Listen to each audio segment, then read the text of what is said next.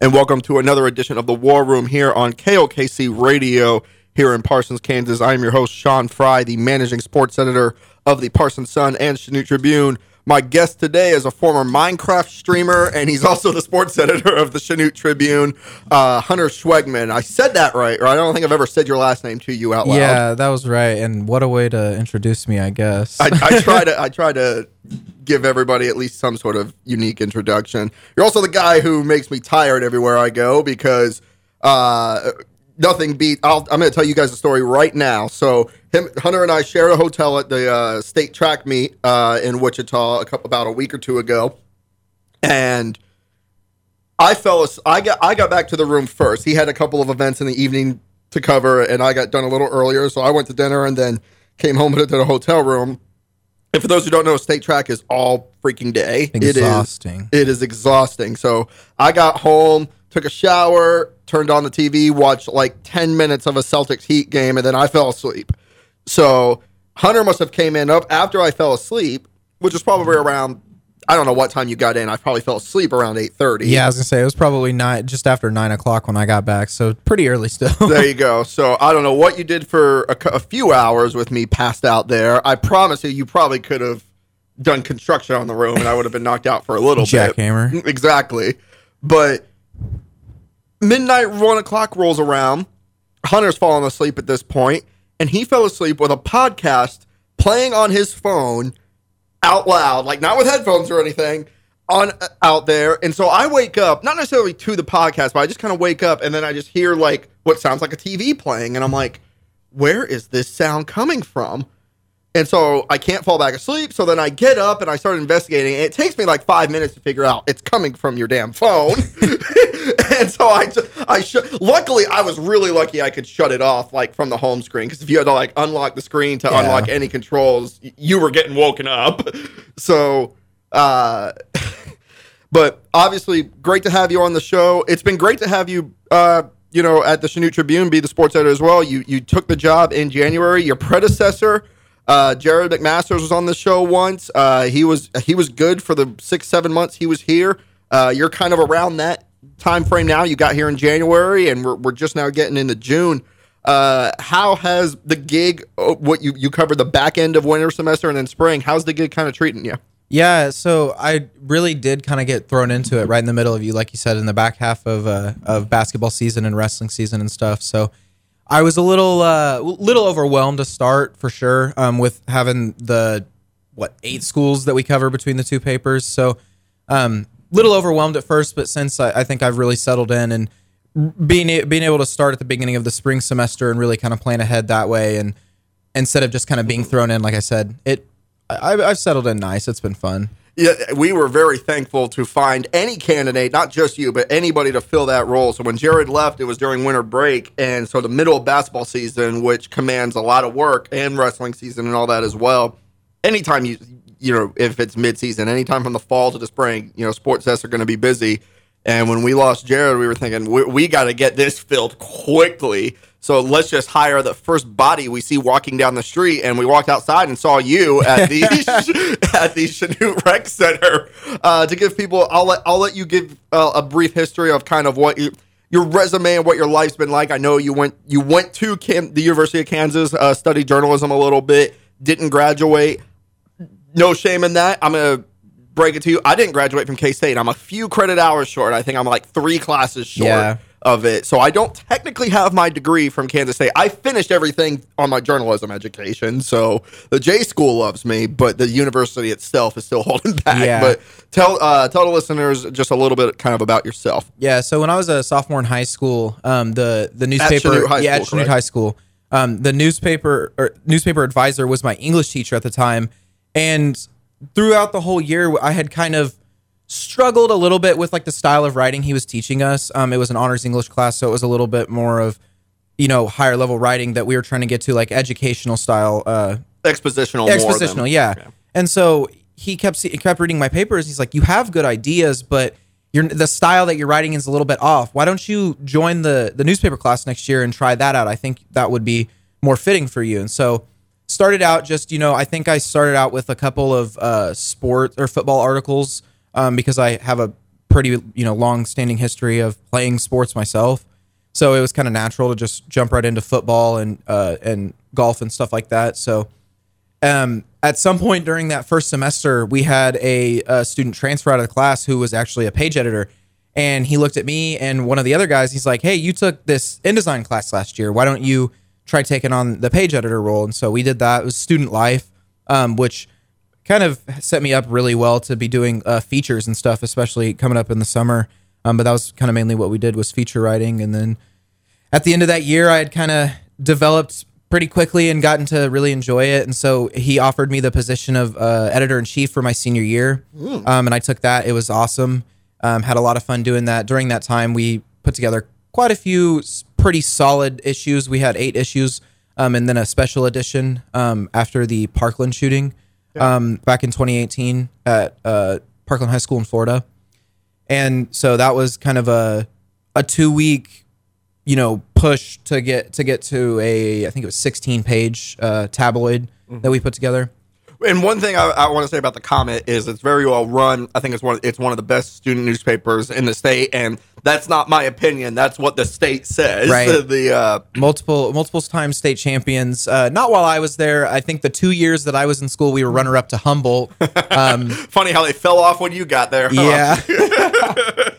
But yeah, after doing all that for 2 years, I kind of hadn't really planned on going to college right away. And if I did, I was just going to go to Neosho County and kind of get prereqs. But through that experience, I really started to enjoy that investigative and, almost expositional writing. But I decided to kind of take a tour of KU. And while I was up there, they showed me the student newspaper room and where the broadcast room and radio and all that was. And so I just kind of fell in love with the J school in general up there and decided to go spend some time up there. And you brought up that I didn't graduate, which I'll be completely frank, wasn't really my main goal. Yeah. I think my main goal was really to just get up there and get experience covering things and writing stories and doing communication stuff. Really, when we went and hired you, we didn't ask for your degree, and they didn't ask for my degree at the Parsons Sun either.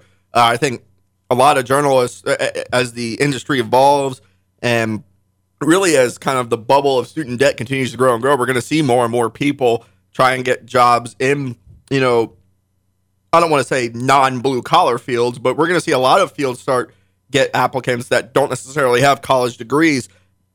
The only thing a newspaper or anything to do with journalism is going to look at is your clips. Yeah. And I read your recaps that you did at KU for the Daily Kansan, and they looked fine. They looked up to par.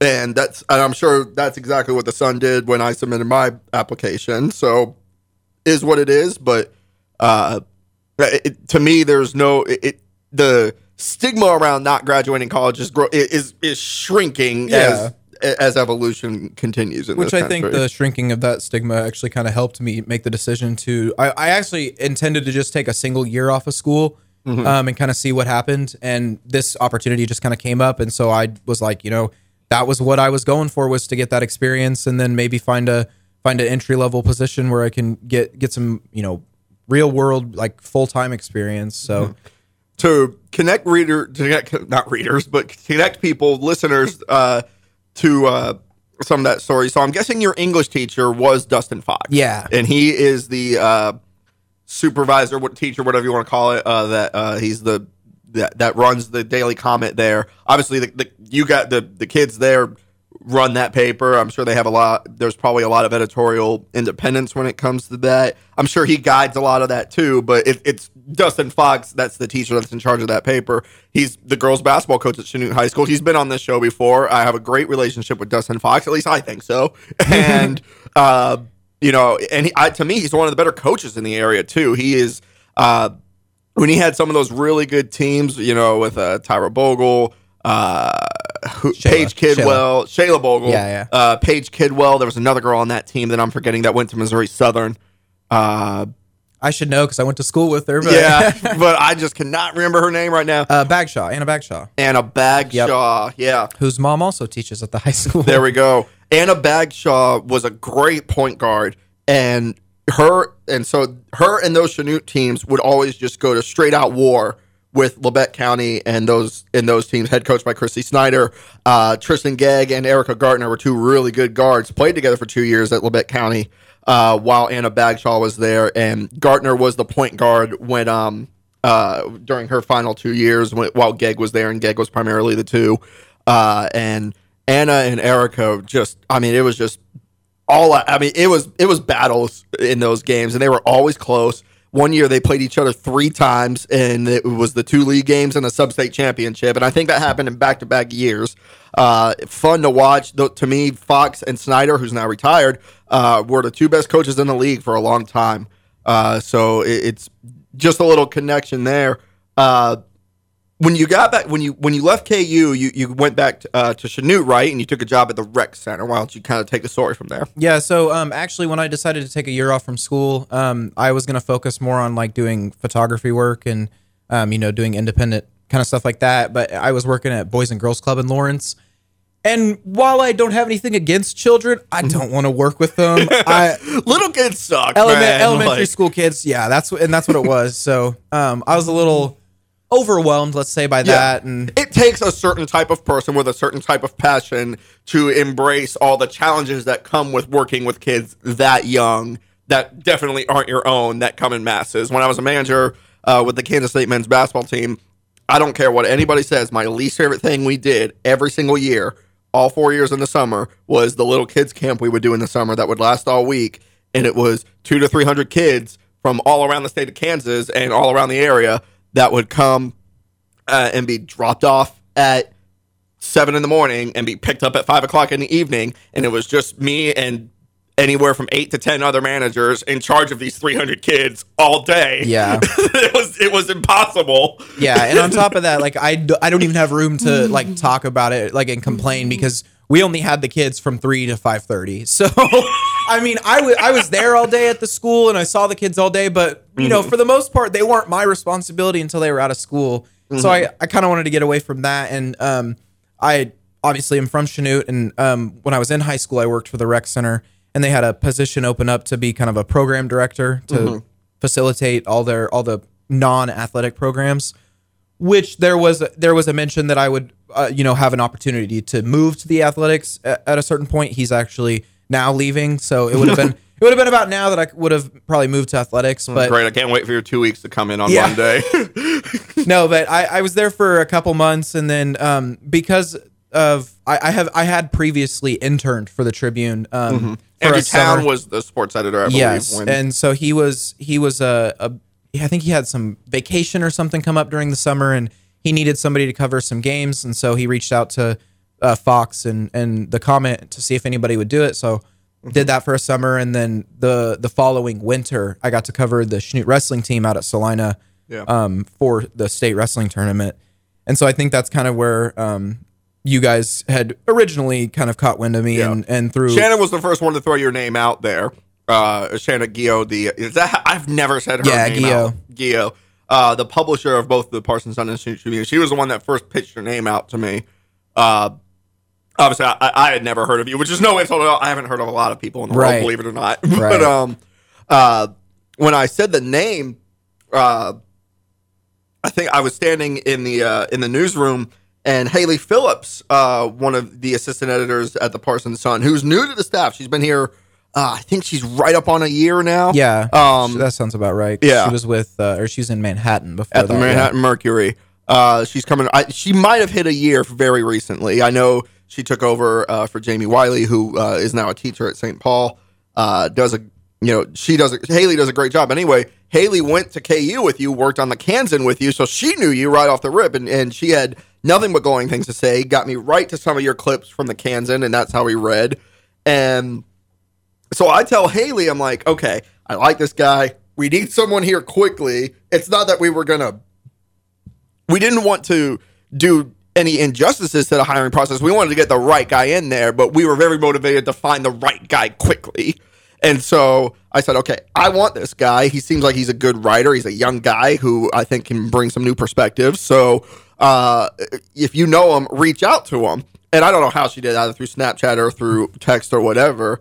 And she reached out to you. And then she comes back to me 20 minutes later and goes, he said he kind of likes the job he's in now. And I'm like, what the hell? Yeah, it was kind of like more so that like I really do respect my former boss at the rec because not that she took a chance on me or whatever, but like I didn't have a whole lot of experience doing exactly what she was asking me to do. I would have been in charge of the after school program, which is exactly what I was doing at Boys and Girls Club. But once I kind of got in there, I got into that workflow. I was like just getting into like my, day-to-day rhythm right when Haley and Shanna both reached out to me. So yeah, it's not that I didn't want to take the job at the Tribune. It was more so like, oh man, I just got, into a good spot here. And now I guess I'm going to shake it up again. So, well, hey, Hunter, we're going to go to a quick break here on the War Room. But when we come back, we'll tell a little bit more about your story, get your thoughts on local athletics.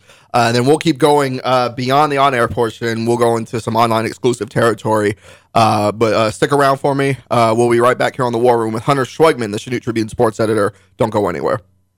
And we're back here on the War Room here on KOKC Radio. I'm your host, Sean Fry, managing sports editor of the Parsons Sun and Chanute Tribune. Huntyr Schwegman, the sports editor of the Chanute Tribune, is my guest this week. Hunter, we were just talking about kind of the process of getting you hired at the Chanute Tribune. Haley Phillips, one of the assistant editors at the Parsons Sun and the publisher of both papers, Shanna Gio, reached out to you. I remember we brought you in for an interview in person. I had already heard that you were a little wishy-washy on the job. And I'll admit, we offered you the job in the interview, which I'll say going into that interview, with the conversations I had with Shanna, I was like, it's my intention to offer him the job unless he comes in here and gives me a reason not to, which you didn't do. But I could not, for the life of me, gauge whether you were going to take it or not. And maybe part of that was I wasn't confident because we had just lost somebody that I thought would be here long term. We had just lost Jared. So maybe I was just a little panicked to get someone in there. So I wasn't letting myself fit. Maybe that was affecting my kind of ability to take a pulse on it. But what were you thinking when you left the interview that we had, the job interview that we had at the Chanute Tribune? Yeah. So the one thing, like I said, that was kind of like holding me back, like, I went to school for this. This was my passion coming out of high school. Like I said, I probably wouldn't have gone to college had it not been for my experience with the Comet and covering sports and all that. So it was almost like I was looking for a reason not to, if that makes sense. Like it almost felt too good to be true that like when I was in high school, I looked to Andrew Town and looked to the guys before him and after him that I'm like, yo, like that would have been awesome to be that guy, to be in that spot. Don't look to Robert McAbee. So before him, and then so it was almost like it felt, like I said, too good to be true. And maybe that's why I had some reservation. But looking back on it, I can't believe I thought twice. Now, the one thing you said that made sense to me, and we were like, you better, was you said, I got to go talk to my wife about it. Right. So you got your wife, Bailey. What was that conversation like? I'm curious. So from the last job to this job, I was taking a pay cut, and that was kind of the biggest thing. Yeah. But about how much? Do you remember? I think we were aware of that. Coming in. It was almost negligible. Okay. The main thing kind of was that I had paid insurance. So that was kind of the bigger thing was that it was like, I mean, nothing super crazy, but it was just enough that I wanted to at least bring it up to her. But at the same time, she was also looking for a new job, kind of. And so she went to something else, and she was getting a pretty big pay raise. So it kind of just worked out that like we basically went to jobs that we enjoyed more and didn't have to worry about a change in money or whatever. Of it. Yeah, that's great.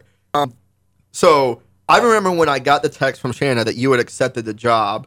And I was covering a basketball game, and I had just walked into the gym, and I got a text on my watch, and so I scroll open and look at it, and it's a text. I forget exactly what she said, but she's like, Hunter took the job. He starts January 3rd. And I sat there, and I fist pumped, and I went, hell yeah, let's go. And someone, I think it was the Parsons AD who was there, Rob Vargas, he goes, what are you so happy about? I'm like, well, we just hired a guy at the Chanute Tribune, so we're happy. So you've been in the job for us now, but I want to take you back to really those first few weeks and first month or so that you were there, thrown right into the fire of covering high school basketball and high school wrestling and college basketball and college wrestling. What was maybe the most overwhelming part of the job early on? Which it was something that I really did respect, was that I wasn't like babied at all. I wasn't like, nobody was holding my hand day-to-day processes. It was like, you've been in a newsroom, you know how this works, like get to work kind of thing, which, like I said, I enjoy, but it was also like, you're actually trusted with the like car now. I gotta drive the car. I gotta drive Dad's brand new Ford F-150 that he just rolled off the lot. Like it's that was, like I said, I felt very overwhelmed at first, but especially this is one of the things that I think that has been really beneficial for me specifically, is that I did go to Chanute High School, and I did go to Chanute High School just a few years ago. So basically, there's people there and then so they know me, and that kind of made things a little more comfortable when it came to like post-game interviews and walking down to the scorer's table and sitting down and being like, I'm supposed to sit here when I don't look any older than the guys playing on the court. So that was the funniest thing at state track. My God. Was we were both wearing our press passes, both had our wristband on, and we were walking out of the press room together to go on to the track. You're the only one who someone asked to see all the credentials and everything. Like, they just let me go through. We were both holding cameras too. Well, on top of that, it happened at regional track in Chanute. I mean, they almost wouldn't let me in. That one annoyed me. Like, they didn't even, like, I just went up and I said, I'm with the paper, and they just said, all right. Like, they almost didn't care that I said that. Like, and yet the Chanute Tribune sports editor got stopped and turned away at the gate at a Chanute High School regional track meet. And, like, you called me and you're like, I have to go back to the office to get my pass. And I'm like, no. And you could probably tell I was a bit annoyed. Yeah, because you were literally, you cut me off and you're like, don't do that. Don't leave. Just meet me at the front. Like, come back here. We're going to get you in. I was ready to tear some lady's head off. Somebody was going to get... and like that's not the first time that I've ran into that. Even this year is so when I went to sub-state basketball, I had a lady stop me and she's like, "Oh, you need your press pass because it's Keisha event." I was like, "Okay, that's fine. I'll go grab it." Where was it? Was it when you went to go cover St. Paul? I think it was up in Olpe. That makes sense because they don't. They have no idea who I am. Yeah, I usually bring my pass when I go somewhere that I haven't been. Yeah, I just hadn't. It was attached to my bag, and I didn't want to take my bag in because I knew it was going to be pretty full with 4 teams there. So that one was fine. But then it was kind of funny. A couple days later, I was in Paola for was it a wrestling duel or basketball game? Basketball game. Yeah. And for the Chanute basketball game, and I walk in, and I'm like. It's like, hey, I'm with the Chanute Tribune, showed him my pass, and he just kind of waved me by because there was other people there getting tickets. Yeah. And as I went to leave for the night, the guy was picking up the table, and I was like, hey, man, thanks for, not questioning me when I was coming in with my pass and all that. I've kind of gotten that a couple times lately. I think it's because I look young. And he goes, oh, no, don't worry about it. I know who you are. And I was like, what? There we go. And I thought he might have known from my work or whatever. And he's like, yeah, I've seen you wrestle here before. I was like, okay. That doesn't make these people really do remember everything. Yeah, and I was like, I guess because we did go up there and wrestle twice. We always dueled Paola. It was back and forth, but I was like, okay, I don't know why that just good for him. Yeah, man, what a memory. Yeah, good for him. And it had to have been my junior year because it wasn't my senior year. It was my junior year. So there's 6 years ago. There's all league athletes from 3 years ago that I can't remember. And I guess in his defense, or I guess in my benefit, I was all league that year. So. You might have known me from that. We've got about 2 minutes left here before we got to cut off the on-air portion. I will ask, in the 6 months that you've had this job, what's just the most interesting anecdote or story that's happened to you, whether it was covering a game or something in the office or something like that? What are you bringing to the barbecue to tell friends about? I don't think I've even mentioned this to you, but when I went up to Olpe to cover St. Paul for Substate, I was sitting down there on the court. And this lady walked up to me and she goes, Hunter, how's it going? And I'm like, hi. Didn't know who she was. No idea. And she was like, yeah, we're here watching so-and-so play. And I'm like, that name rings a bell. And she was like, yeah, me and Travis are up here. I'm like, oh my God, my Uncle Travis, you're my aunt. Like they live up in Ottawa, so we don't see them a whole lot. And they just who your aunt was? So, like I said, we don't see them a whole lot. We don't see my dad's side of the family a whole lot. But yeah, I was completely thrown off. Who was her? Who I guess her daughter? Who was your niece then? Cousin. Who was your cousin that was playing in that game? I think she played for Olpe. Okay, because I think they live like outside of Ottawa city limits, and so they go to Olpe. You're my yeah. Yeah, and I told her that too. I was like, all I'm the so time. sorry. It's never been a family member. Yeah, that happens. I mean, my favorite thing that'll happen to me, it's not something I'm proud of, and Ray Nolting, my boss, isn't going to like to hear it, but it'll happen a couple times a year where someone will come up to me, whether at a game or anywhere in public, and be like, I was giving an example, what do you think about the new city ordinance with pit bulls? And I'll give him a blank stare, like, I have no idea what you're talking about. And he goes, it's on the front page of your paper today. And I'm like, oh, okay. Yeah. I should probably read the paper. Yeah, I've had an interaction or two like that, mainly with my wife. She's like, so that about the city council, and I was like, yeah. You probably let me shake the paper and find out what she's talking about. Writers write so readers can read. Exactly. That'll do it for the on-air portion of this edition of the War Room here on KOKC Radio. Hunter, thank you for coming on. Yep, if you want to hear the rest of my conversation with Huntyr Schwegman, the Chanute Tribune sports editor, head online at KOKC.org, or you can get it on Apple Podcasts, Podbean. I think we're on Spotify. I'm not really sure. Wherever you get your podcasts, you can get the War Room on KOKC Radio. That'll do it. Everybody stay safe and God bless.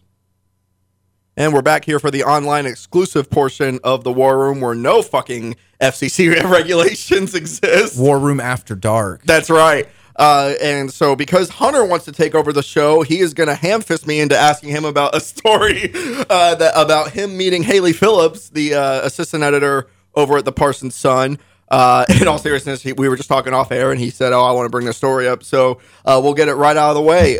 Tell us about, I'll say this about Haley, too. She is wonderful.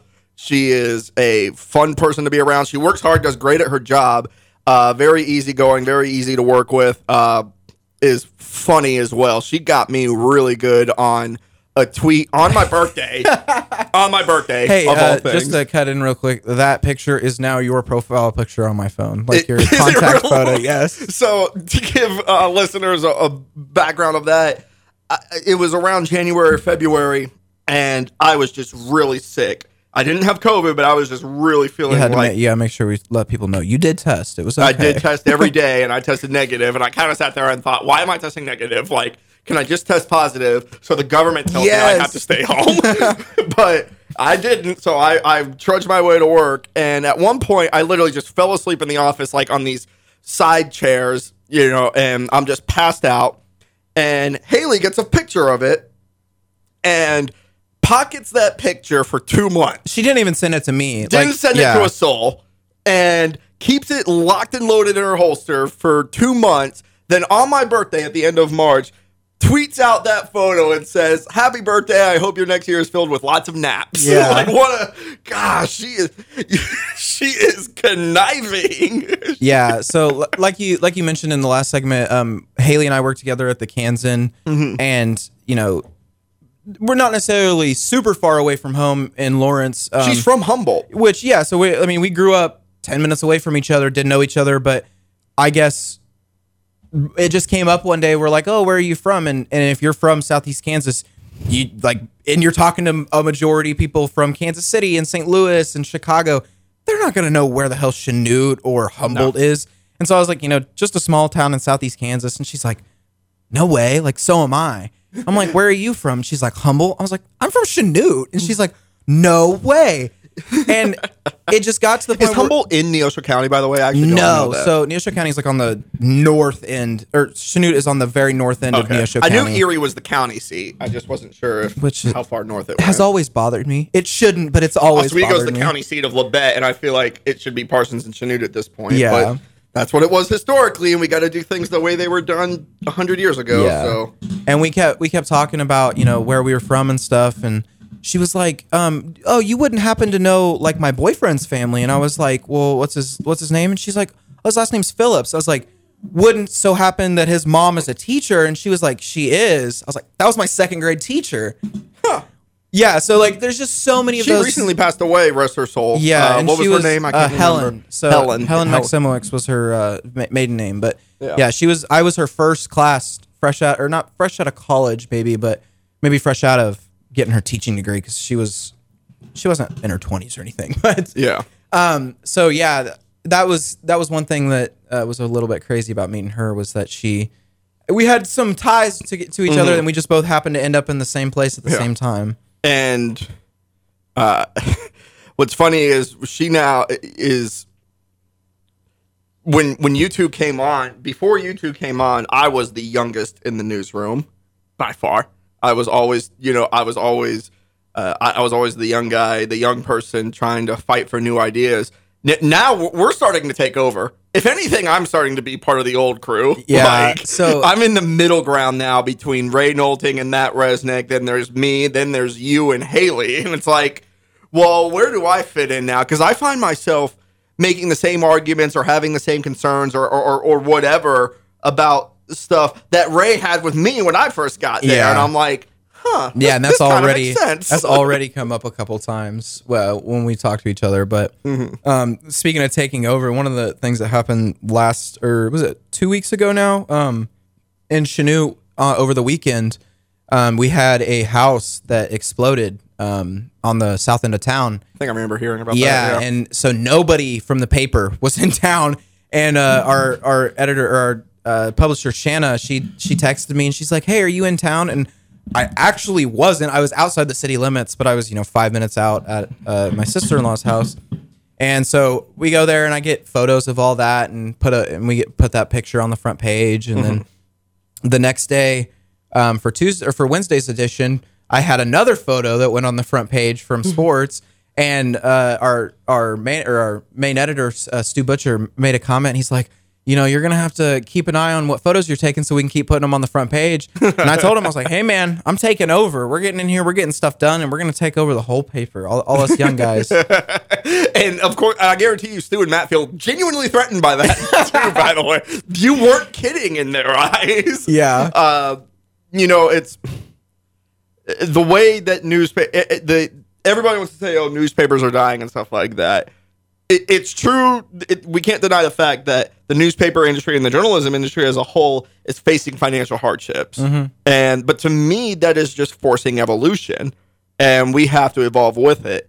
There's obviously, we have a much bigger presence online and on social media that I feel like we need to grow even more. And I'm going to rely on you for a lot of ideas when it comes to that. But I mean, I feel like we do a decent job. And I don't know. I don't know what I'm rambling here. Well, to kind of speak to that, like I know that some entities in the space of especially sports journalism, I think they're starting to realize that this coverage in these especially smaller towns and for 1A, 2A, 3A schools, that it really is very important for these kids to get that journalism, newspaper, Twitter, Instagram exposure. And it's like Keisha Covered, I know, is pretty heavily backed by Capital Federal Credit Union. The credit union. Like that. I know that I just overheard a conversation from one of the guys at State Track where they said they kind of give them just free reign to just cover stories as they need to, just because they see how important it is for these smaller communities, especially. And I think that kind of tone of the financial hardships is starting to turn a little bit back. I think there's a lot of things that still need to be done, but I think we can get it done. I think we can turn things around. Keisha Covered. I can go on and on about Keisha Covered. I don't have any problem with the people that work there specifically. I think the guys that work there, I know. Brent Mayock is there. And I met him at State Wrestling. He was a really nice guy. Yeah, Mac Moore is there. He's a good dude too. They have a good staff there that works hard and works in the spirit of what they're trying to do. And so any criticism I have of Keisha Covered is like I don't want to say it's not living at them. I want to specifically carve them out of it. Right. I want people to understand that is not that they are not part of what I'm mentioning. But for some reason, I just don't like the fact that Keisha has its own website. I mean, there was a game. It was before you got here. They had a full recap of a football game with quotes from the Humboldt coach and everything like that, and photos and everything. Now we couldn't make it to that game because I think Jared was at the Chanute game that day or something like that. But we were trying to get the Humboldt result in for Saturday's edition, and we couldn't get it in. And then the coach is like, "Well, I talked to the media there. I thought that was who you were and everything." And so part of it is like that's a tax, whether they're backed by the credit union or not. That's ultimately a taxpayer-funded agency running a coverage website. I don't like having to compete against my own tax dollars. Yeah. It's a weird deal for me. Well, it's one thing about sports in Kansas. We'll welcome all competitors that we want. Competition breeds success. Yeah. I hope I get more competitors, but I don't like it when they come from, I don't like having to pay for them. Yeah. Yeah, and especially when you look at like a Keisha covered specifically, where they do kind of just have that more official backing where if you see someone with the Keisha logo on their shirt, you're going to like... They're speaking for Keisha. Yeah. And that carries weight with readers and viewers and whatever. Yeah, and whether they realize it or not. Yeah, it's like it's coming quote unquote from the source. Like, you know, it's the same as if, you know, Adam Schefter was reporting something versus the NFL was releasing. Yeah, but Keisha Covered's never going to critically look at Keisha and, you know, their work and, you know, put it under any sort of scrutiny, deserved or otherwise. So I mentioned at the top, the very, very top of the show, I said you're a former Minecraft streamer. You know, and I made that was a joke because you actually did stream Minecraft videos when you were a kid, right? Yeah, so that's kind of how I got into like the media world was through YouTube and Twitch. I'll tell you, there was a story I was working on a few years ago. A girl from Lebec County got a scholarship to Fort Scott Community College for esports. She played Overwatch, and they wanted her on their Overwatch team. And so it wasn't just going to be a profile on her. I wanted to do a story that really took stock of the landscape of esports throughout Kansas. You know, what, if any, high schools, clubs, or anything. I know it's not sanctioned by Keisha, so it'll be all club based. How is it endorsed at local high schools, local middle schools? What colleges offer scholarships in it? How accessible are they? All that stuff. And then the pandemic hit.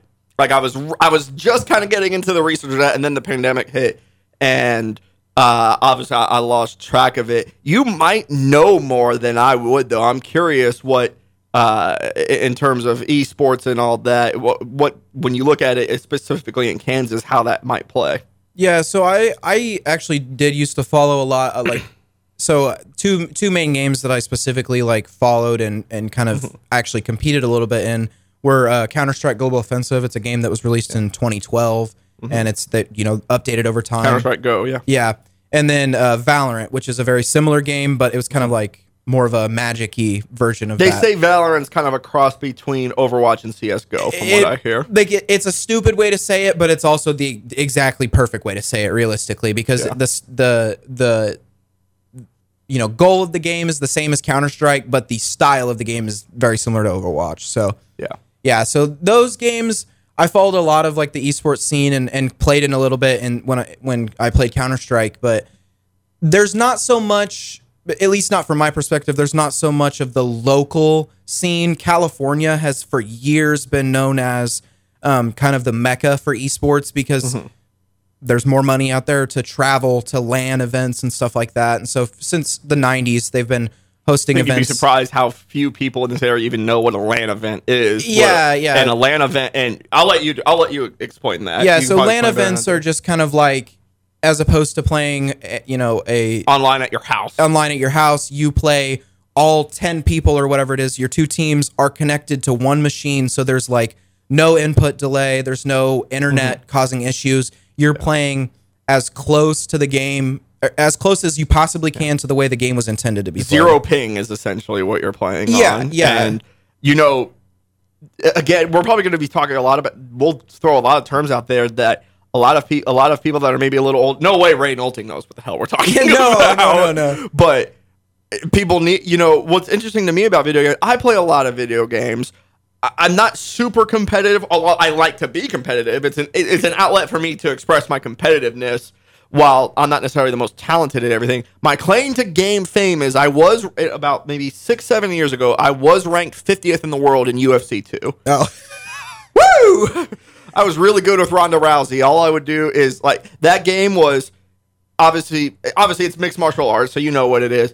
If you knew how to grapple in that game, you were way better than everybody, because a lot of people just wanted it to be a kickboxing game. Yeah. But if you knew how to grapple and take people down and wrestle in that game, you were they called that was the cheese in that game, so to speak, which I just dominated people with. I don't think I got more. I don't think there's ever been a game I got more rage messages than that one. But the way people play video games these days, first off, I'm a 30-year-old that plays video games. 20 years ago, if that was true, like, you're a loser. Literally, like, you would have, if you talked about that at work, like if we were sitting here having this conversation on the radio 20 years ago, or on, podcast or whatever, people would have been like, those guys are, what are they doing? Like, exactly. They're nerds, games? they're geeks, they're losers. Exactly. But now the way video games are played, and I'm part of this, is do you think 10 years ago kids or players were reading patch notes and able to kind of discern its effect into a game? I think there's always been those players, just like there's always been people who break code on a website or break in, stuff like that. So I think definitely there's always more common. Yeah. Yeah. And for sure, over the last 10 years, it's gotten way more common, especially to the point where you've got these professional teams who are playing at, the NBA quote unquote level of their respective game, but then they also have two teams below them that are basically their minor leagues, their academy teams. Yeah. I mean, that is how intense or how into it's getting now, to where these people are literally training, not competing. They're literally they're competing in events, but not necessarily the high dollar, high ticket events. I mean, just like you would see in minor league baseball, G League basketball. So. And people also don't understand, to a degree, is that, so that girl from Lebec County who got the esports scholarship for Overwatch at Fort Scott Community College, she could probably, she would wipe the floor with basically every Overwatch player, probably within 100 miles. Yeah. Like, and people don't understand. They think, like, oh, video games are lazy. The stigma of it being a lazy activity. And while you certainly want to be physically active in your life, my fat ass can certainly do for some more exercise. But it's, to get that good at it takes real dedication and real practice. And it's not something that can just naturally happen.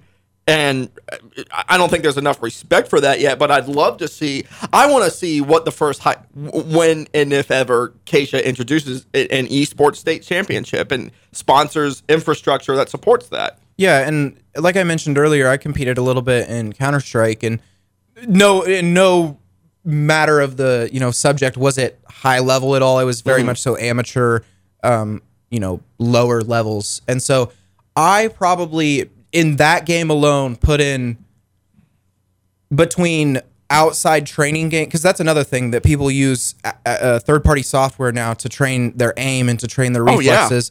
I think in that game alone, just playing, I have had probably put in 4,000, 5,000 hours by the time I quit playing, and I wasn't even in the top 30% of players. Like, I don't even think I could get one kill against a team of professionals. Like, they're just, the skill gap is, I think, if you look at the NBA and you look at a guy who is a starting guy on one of the NBA teams, and put him one-on-one against one of the best people you can find off the street, that skill gap is just as wide as it is in esports. And that shit annoys me when people are like, could I score against LeBron James? No way.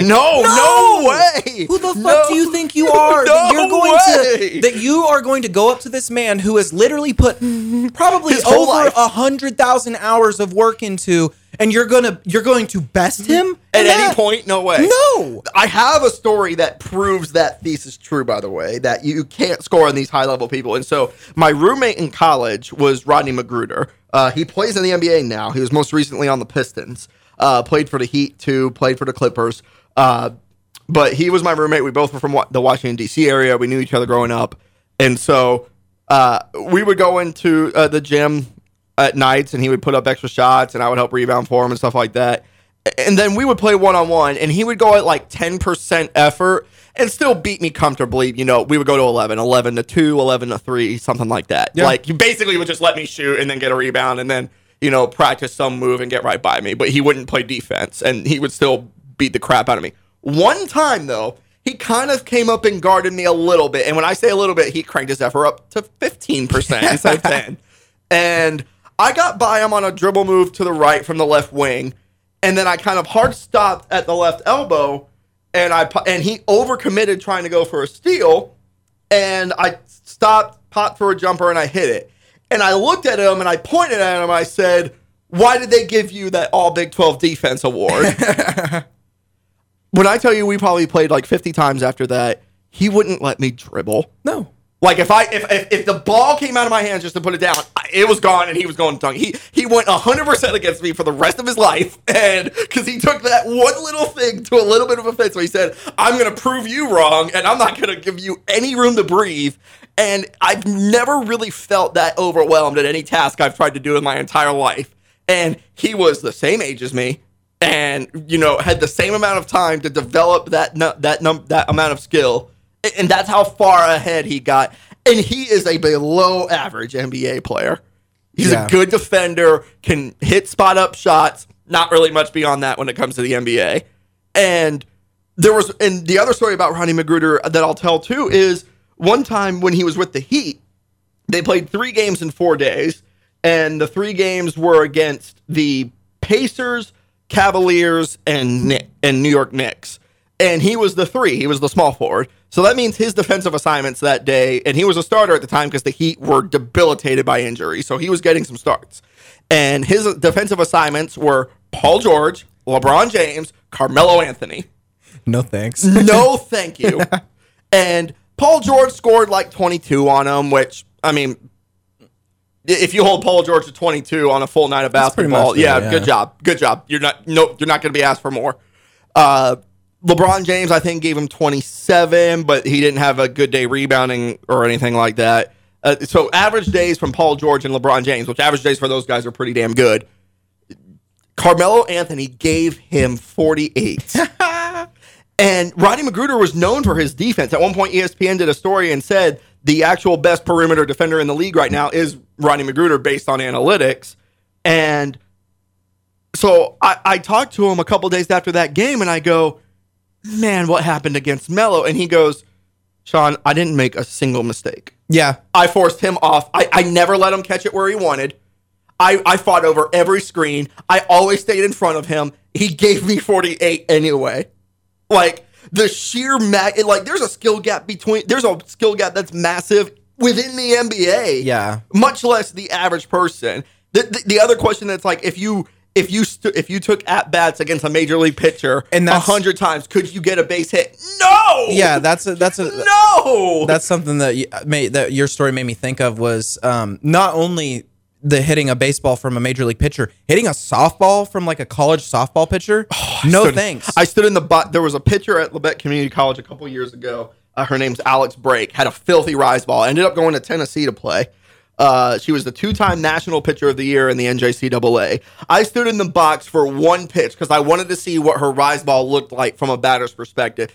I walked out and I said, "Get the fuck out of here." Like, how does anybody ever hit that? Not many people did. She averaged like 11 strikeouts a game. Yeah. But there was a video I watched recently that was kind of about that, is that there was this whole debate going on in the early 2000s about whether it was harder to hit a major league baseball pitcher or like a college softball player. And this was about the time that I think it was Brittany Griner, whatever. Brittany Griner, yeah. She was like on there was the another national debate team. that was like, could Brittany Griner make it in the NBA? No. So she's the WNBA player. Whoever the softball Jenny player. Finch. Yes. I think you're thinking of Jenny Finch striking out Albert Pujols. Yes. So, and I think she also threw to like a couple, like I think Sammy Sosa was there or something. None of them hit it. No. It's like, and they had no chance. No. You don't understand the level of that, whether it be speed, whether it be movement on a pitch, whether it be, guarding a guy who's just going to drop 50 on you anyway. You don't know that until it happens, and you go, "Oh, that's the level that they're at." Max Wark he was the old Chanute boys basketball head coach. Great coach. He is the coach that took down Bishop Miege and then lost his next game and said, "I'm out of here." Peace out. Max Wark, great coach, by the way. I think he truly is one of the best coaches. Really nice guy, too. Yeah, really nice. So I was talking with him, and he said, early in his coaching tenure at Chanute, he went to the Neosho County head coach. He was like, I'm going to try and get some tips and tricks. I want to get some new offenses and everything like that. I want to get some new playbook stuff and take that to the high school level. And he said he came out of that conversation with the stuff I already run's more complex than that. Well, what that says is, at that level, by the time you just get to the Jayhawk level, by the time you get to the junior college level, it's just players making plays. Yeah. They're just better than you. Yeah. And can you be better than the other person? We don't need to be complex. A lot of high school offense is more complex than college offenses because they don't need to be complex. The skill gap isn't there. I mean, you have a lot more average competition where you're playing a team of literally almost copies of you. Yeah, so you need to that's how you win. Yeah. You have to find a way to outgame them. Whereas college level, one, they're just that good that they don't need complex offenses, and that's true for every sport too. I mean, the one thing that made me think of it was when you said the hitting the pitch or guarding someone. No. There was a professional disc golf tournament I went to in Kansas City, and the number one player in the world at the time stepped up to the tee box, and everybody else is throwing these roller shots on the ground to try to get as far as you can. And it was like 500 feet, 525 feet where you couldn't throw it in the air. There was no way to get it there in the air. Yeah. And he steps up and just looks up in the air and then just throws 600 feet over the trees. And I just look at that. I look at the rest of the card that he's playing with. I'm like, none of you can do that.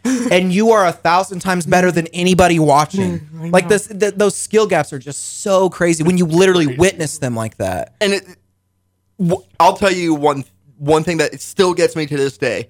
Go to a Major League Baseball game and watch the outfielders or watch warm-ups, watch them play catch. Yep. They're throwing the ball 200, 300 feet. With no crow hop. Nothing.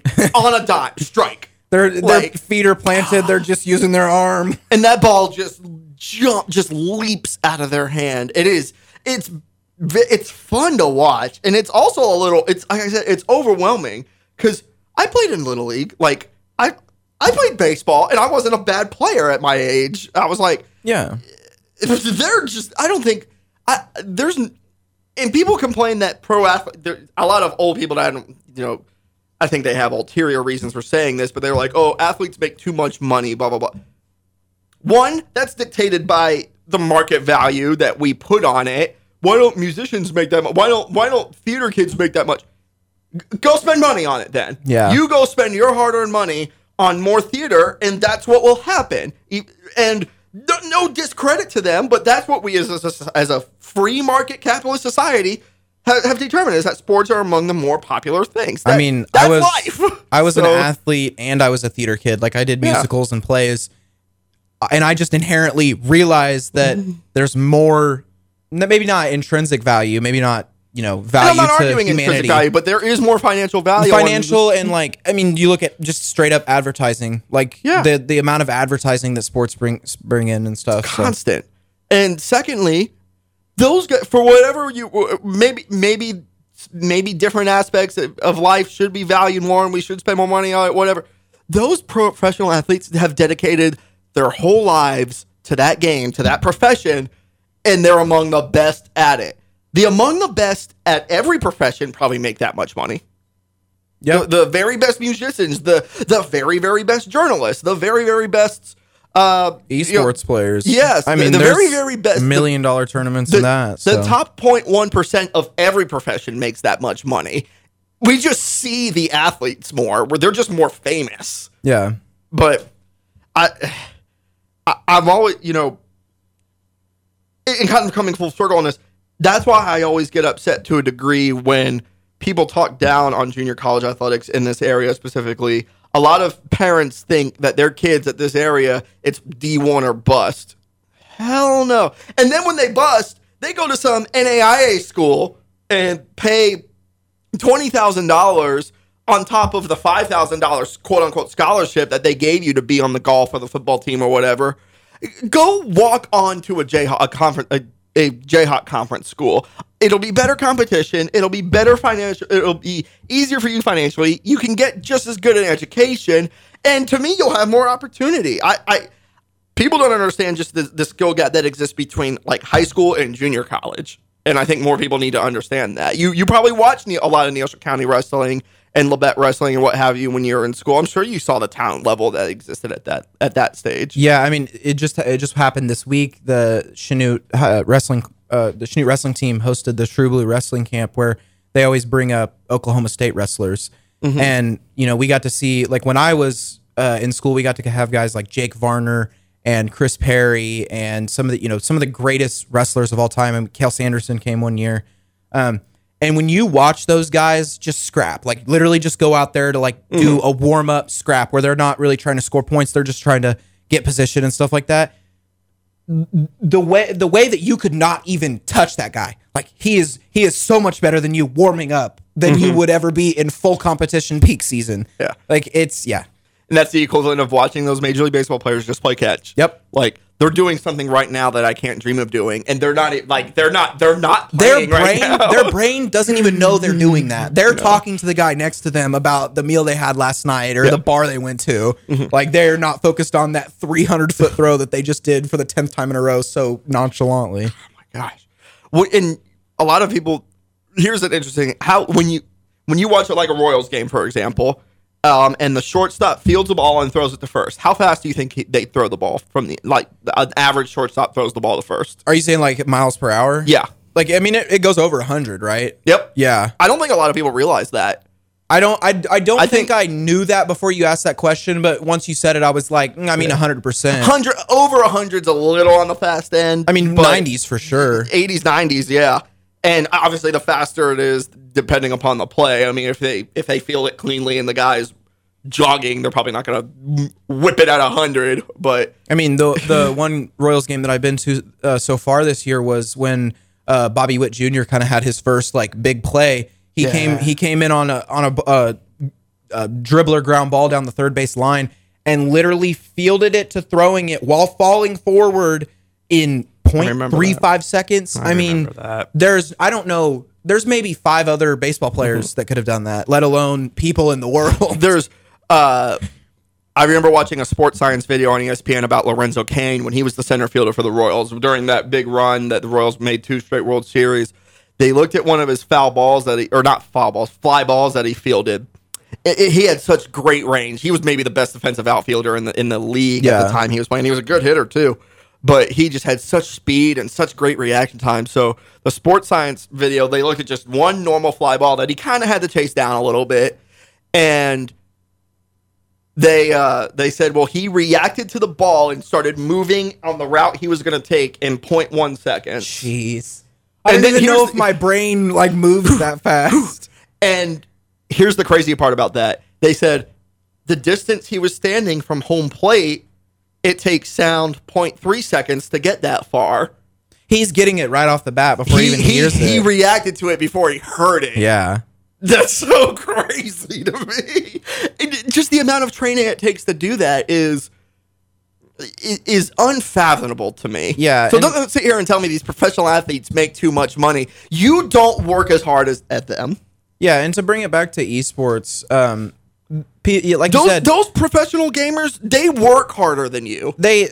Straight up. You want to talk about how these people are lazy? No, we'll take Fnatic for example. Fnatic is one of the longest standing esports like companies in history. I mean, they've been running teams since the early 90s. Their Counter-Strike team was made up of a group of like late 30s, early 40s guys who were training for 12 to 14 to 16 hours a day on top of doing workouts and like healthy meal planning. I mean, these guys are just as much a professional. Maybe you don't have to call them an athlete, but they're just as much a professional as Joe in accounting or, any of the And I would argue NFL they're more players. committed to their job performance than Joe in accounting. And I think so too. I think there's a lot more emotion that goes into it for those guys. Just because it's a fun job doesn't mean it's not a job that they don't work very hard at. Yeah. And that was, I stole that quote from a minor league baseball player. He was actually talking about how minor leaguers were making below the minimum wage not too long ago, how minor leaguers were vastly underpaid. And he had to this minor league, I forget where he's from, but I heard it on a podcast. He had to drive an Uber around and, make money during the season. And, he picked up an Uber and somebody recognized him. They were like, "What? You're a professional baseball player. Why are you driving around an Uber?" And that's when it kind of hit him. And he goes, I work a job and I deserve to be paid minimum wage. It's a fun job that I work. It's a job not many people get to have, and it's a job that I earned through my hard work. But it's a job, and I deserve to be paid, at least paid minimum wage for it. And the people that are the very best at it deserve to get much more than that. Yeah, and I've mentioned to you that like my kind of outlook on being paid for work is like I want to be able to get out the value that I put in, or at least if I'm helping put out a product, whether it be a newspaper or a baseball team, I want to get out of that what I'm putting in. Like the whole argument about players being paid too much. But then you look at the owners who are making so much more. It's like for sitting there, like they're not. The value of the team does not come from the owner. It comes from the players playing and the players training and all of this. Like they are getting out of it what they're putting into it. Like and again, I don't want to sit here and say, oh, millionaires have so many problems that we need to be so sensitive about and everything, because I want to be more sensitive to guys like you and I who make $30,000 to $35,000 a year, and more sensitive to the people that make less than that. But when like the NBA, had that not the work stoppage, but when the season halted, when COVID hit, and there was labor negotiations going on how to resume the season, there's a healthy portion of those players that are saying like, hey, I get that we're paid a lot, but that also creates more financial responsibilities that I endure because I expect to be a normal paycheck rolling through. If you take away my salary for 2 years, I'm going to go broke because I can't pay off this investment or this car or this house or whatever because I bought it under the understanding that the terms of my contract would be fulfilled. Right. And they may not be and MLB players during the strike and the work stoppage and the lockout that happened this past off season. Can Mike Trout survive the lockout? Yes. I don't think the 26th man on the roster for the Royals relief pitcher can. Yeah, definitely not this year. Definitely, I don't think their relief staff is garbage. Yeah. but that's my point. Is like they're making $1 million, maybe $2 million a year at the very, very most. Probably not that. They're probably making six figures, which 6 figures a year is a lot. But if you just cut that off and say you're done, like your lifestyle is going to have to change fairly drastically. And I think that one thing that people forget is that a lot of these players, especially players that come from overseas, from Cuba, from Puerto Rico, send a lot of money back home. Send money back home. I mean, they've got aunts, uncles, cousins, mom, dad that are also relying on that money because maybe they've had it hard because of X, Y, or Z, but this player, they kind of gave him that sacrifice to go play that so that he could in turn do that. It's like, it's not just the player who's, hurting from that. It's multiple families. Yeah. We're going to wrap it up here. Anything else you want to say or talk about before we head out for the evening? I know. No, thanks for having me. It's been great so far. We're getting into the groove of things. I'm ready to get started on a full year of sports in August. Absolutely. So you and I, we need to have conversations about what we can do better on the digital side at the Chanute Tribune. I don't know what it might look like, but we got to come up with something that we can, one, monetize, and two, become a regular staple of what I would call the combined sports desk. Yeah, and if we want to reach more of our readers and listeners where they are, then I mean, digital's what it is today. Well, hey, that'll do it for this edition of the War Room. Hunter, thank you very much for coming on. Yep.